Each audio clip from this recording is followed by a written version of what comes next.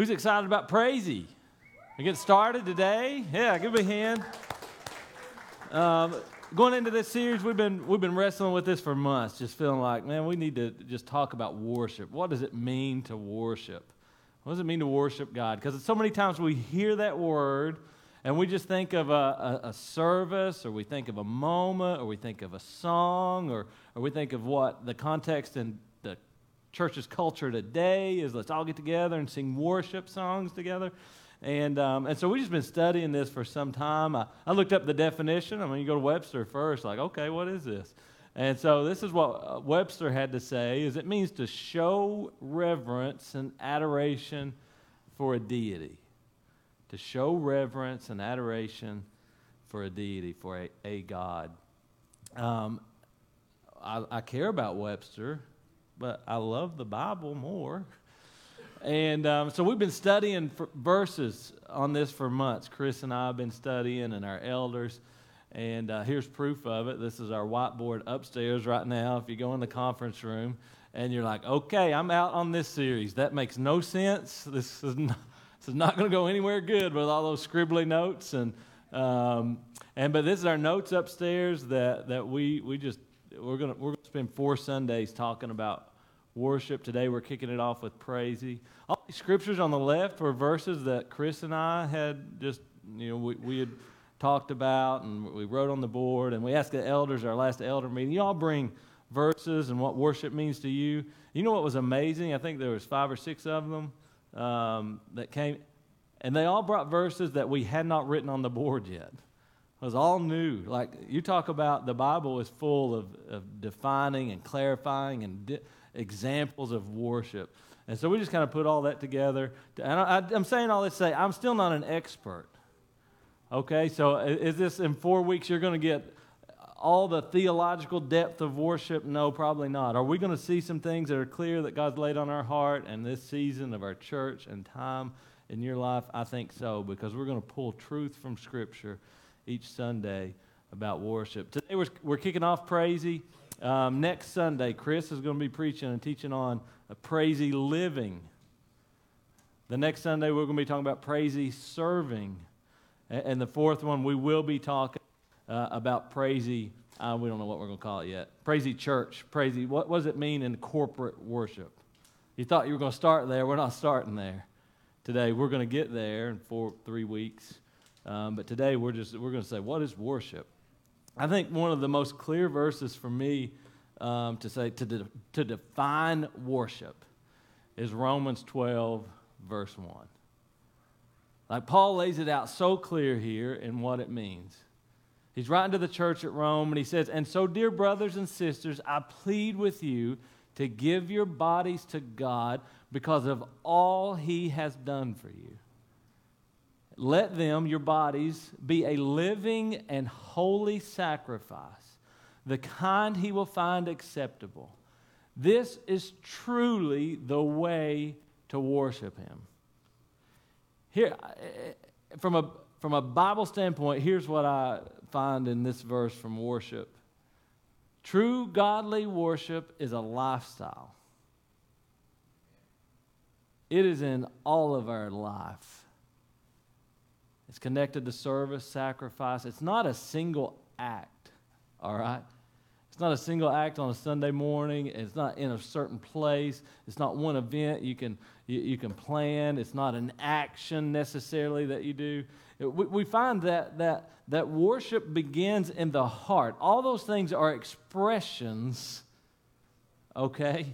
All those things are expressions of worship, but worship really begins in the heart. Another commentator wrote it about this on Romans 12:1. It says, worship is the art of losing oneself in the adoration of God. It's putting him before me. And this is important. The reason Paul had to write this to them was because we all struggle in life, because guess what? I don't have to teach you how to worship. We all worship something. We all have something in our life we're willing to lay ourselves down in adoration for. Some of us, it's culture. We begin to worship the culture. We lay everything I am down to dress right, sound right, look right, be at the cool places, drive the cool cars, be a part of what's expected. And we're going to lay down our entire self. And I adore this culture and being cool and being in the crowd and all the things. Like we can begin to worship that. We can lose ourself in adoration of people. We can begin to worship people, political people, preachers. We can put our kids, we can put our spouses, we can elevate people above God in our life. We can do sports. I talked about this earlier. I almost took it out. Y'all got upset at me over this. Right? We can elevate sports above God in our life. And I love sports as much as anybody. But we can find, if you look in your life and say, what am I sacrificing most of my time and my budget and my calendar? And this is hard with kids, right? Because kids get into sports and it's everything. It's all the time. And all of a sudden we see, man, we've given up our whole family for a sport. And listen, the devil is going to send all the culture and all the things around you that look good and feel good, and he wants to fill the void. He wants you to be focused on those things instead of God with your entire life. And Paul said, that's not enough. You're going to be tempted to adore money, to just give up yourself and your dreams. You say, well, I wanted to be this, but I needed to make more money, so I got to do this. And I wanted to spend time with my family, but I got to pay for the things we got to have. And so we're going to lose ourselves in adoration of money. And Paul just says, hey, there's one thing deserves your worship, that deserves your entire sacrifice, and it's God himself. Enemy will tell you pleasure of this world. You want to lose yourself for that. It leads to destruction. Paul says the art of losing oneself in the adoration of God. Let's see how he defines it. So give your bodies to God. Let them be a willing, a living, and a holy sacrifice.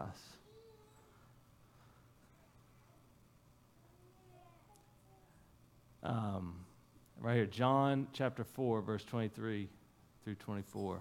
Wait, we're not going to do that yet. I'm so sorry. Give your bodies to God, let them be a living and a holy sacrifice. We find in this word that this is about a lifestyle. It's about a sacrifice. It's about an entire, how we wrap up our entire life, our entire being, our entire dreams. Where does our core affections come from? Why is our soul motivated to go to work every day and get up? It says, I want you to give all of that to me. And then we're going to find out, why should we do that? Romans 12, verse 1, it says, because of all he has done for you. And so why would I worship? Why should I worship God? What should be the reasoning behind that? I want you to hear me say this, because we asked this question. It was one of the ones we wrote on the whiteboard when we thought, what are people asking? Why don't they worship? And to be honest, when I started this, I started with the mindset of, why are we afraid to lift our hands in service? When I thought, why are we afraid to worship? That's what my mind went to. Why are we afraid to lift our hands or to glorify God in front of people? And so when I began thinking about that, we asked other questions like, well, why do we worship? Is it a response to a feeling or a circumstance in our life? But I found out here in Romans 12:1, worship is a response to truth.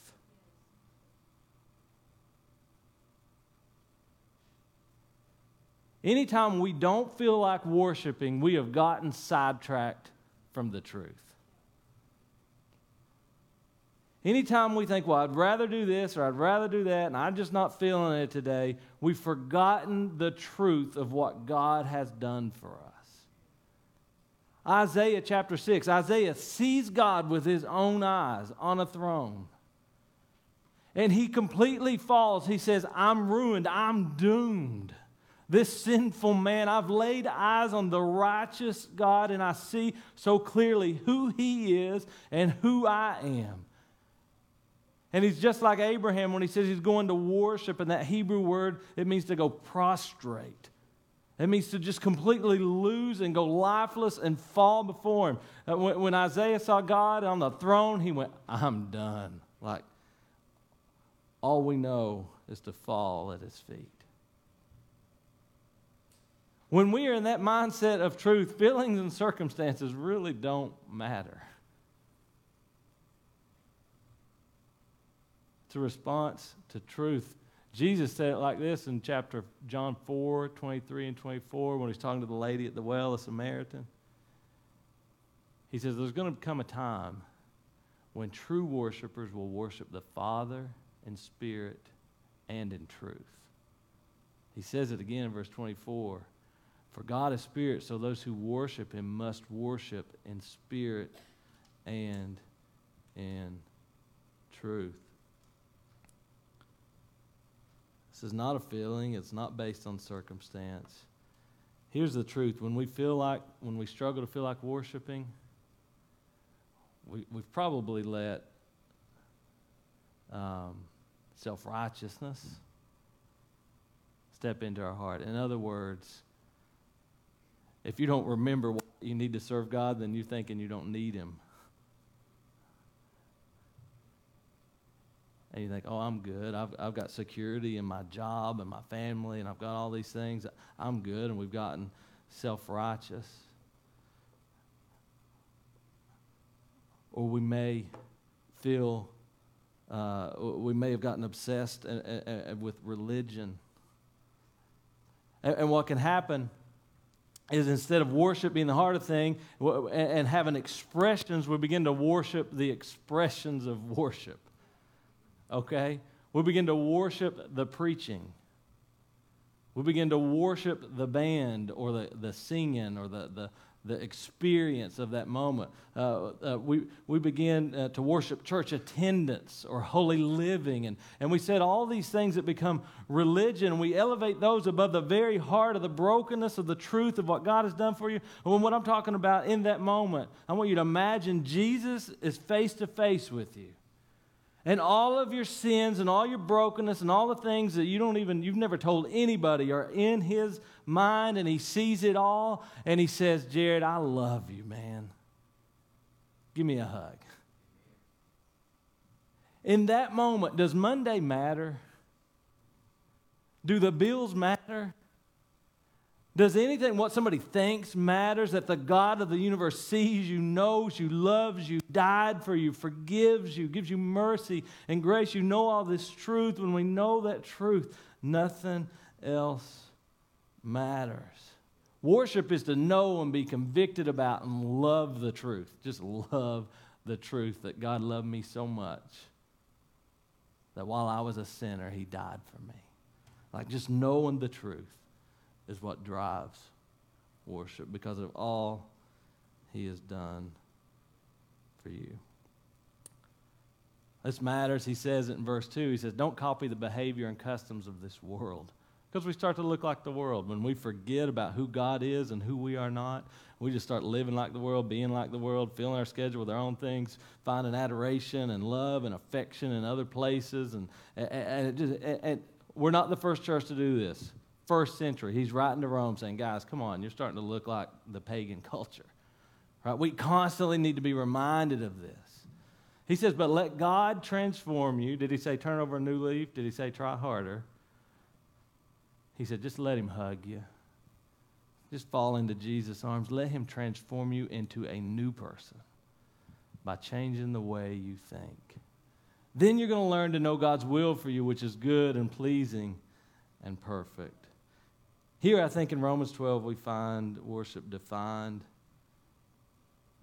I want us to look, before we close, at this idea demonstrated. What does it mean? What does this mean all of my life in every way? And it's about truth and not circumstance or feeling.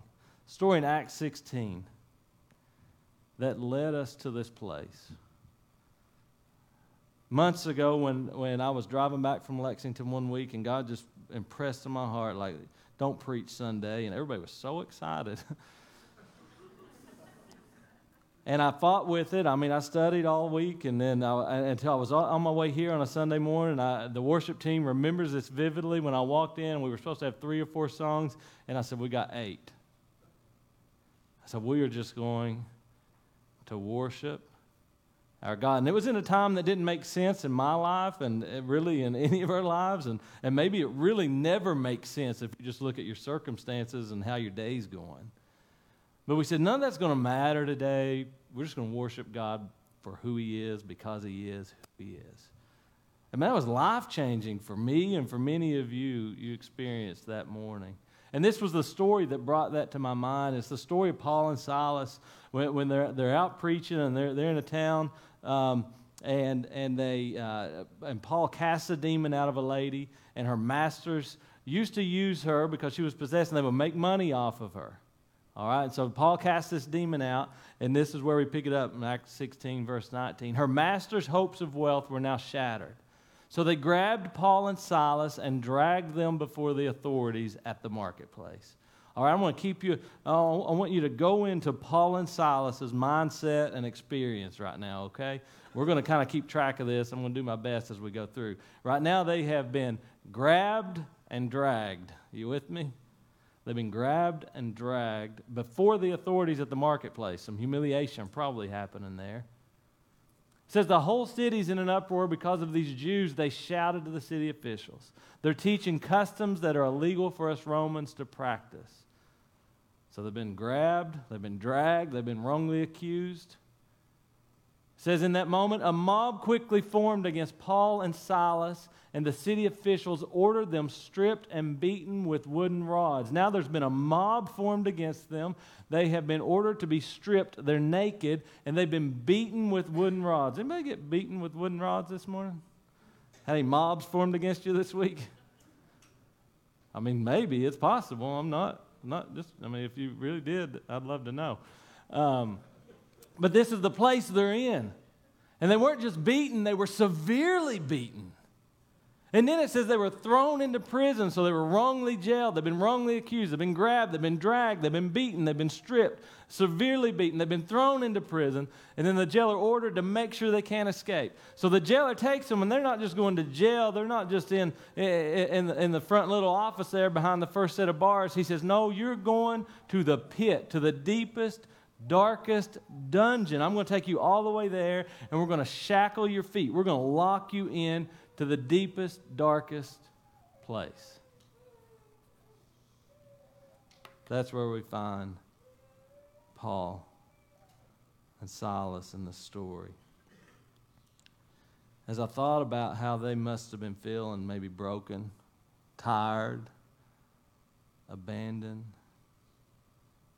forgotten, discouraged, we find this truth in verse 25. It says, around midnight, Paul and Silas.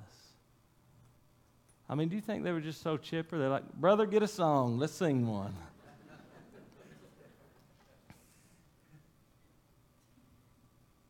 Do you think, God has blessed us so much today, Brother Silas? He's answered so many prayers. You know, our conditions are so great. I'm so thankful for these shackles and the fact that I don't know if my next breath's going to come.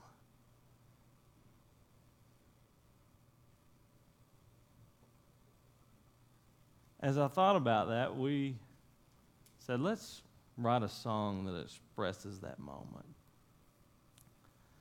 As I think about as we were thinking about writing the song, and those words just came from a lot of different places.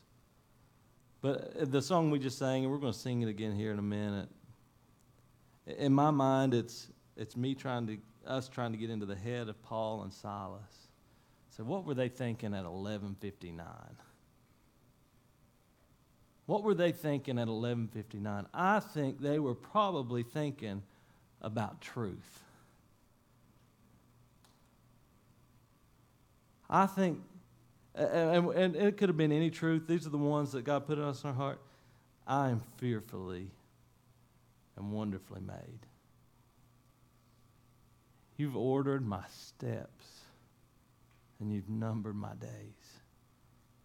You created the heavens and all of the earth because you are you.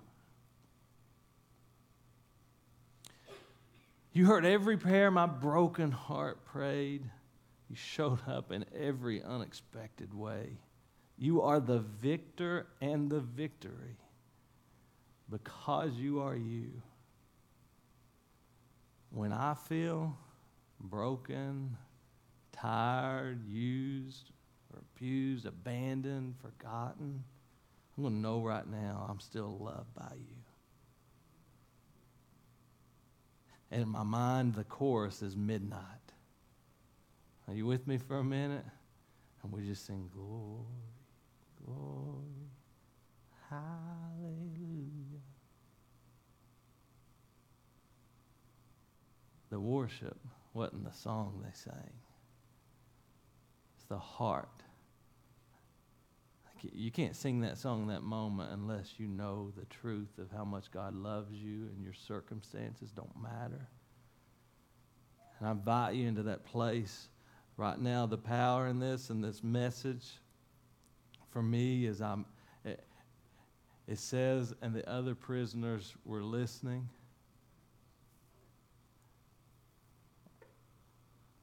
And as we were praying about this, Reed, one of our elders here, called me, and he had listened to a worship song. He said, hey, I got this word that God just put on my heart. It's Praizy. It's crazy praise. It's worship when it doesn't make sense. About a week later, I was like, that's going to be a sermon series now. Thank you.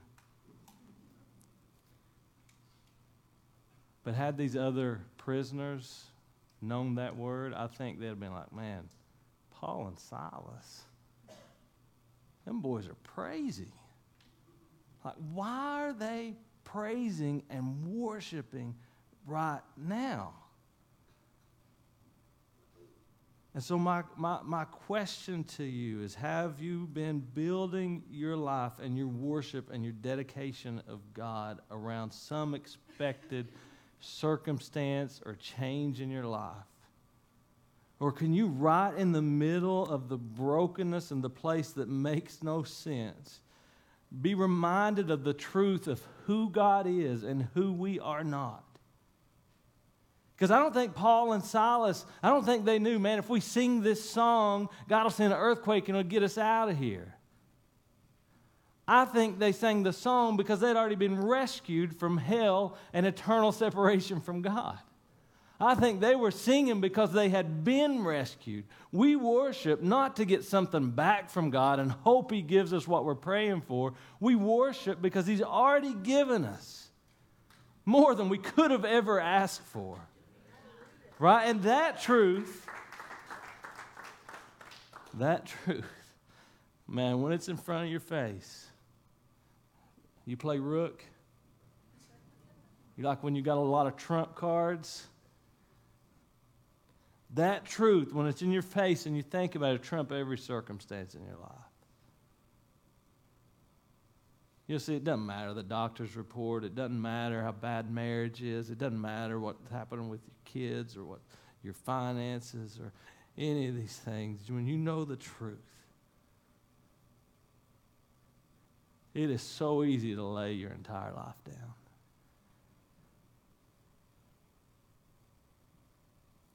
That's the invitation this morning. Feel like giving up? Bow down. Are you with me for a minute? You feel sad, crying, depressed, down? Lift your hands up. Remember the truth of how much He loves you, that He died for you, that He'll never leave you, that He'll never forsake you.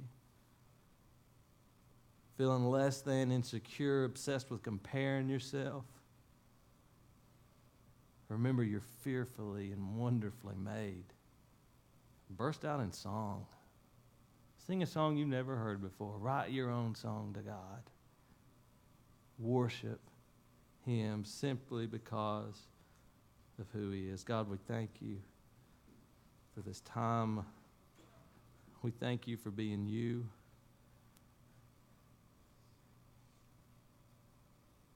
We thank You for this reminder that when we live out our faith and we worship You the way Paul and Silas did, people see it, they hear it, and they're pointed towards You. We know that this story, as it continues,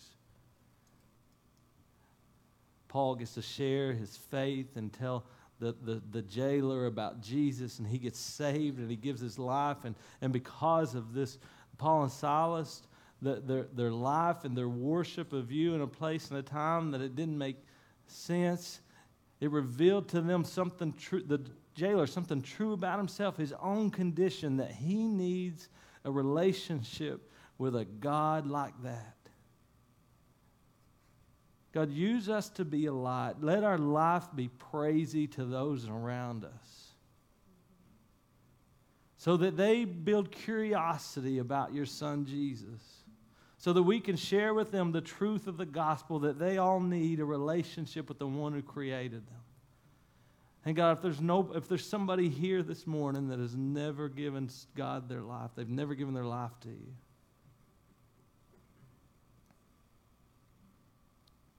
God, we know that invitation always stands open as your Holy Spirit works in their lives and they see how they put everything before you.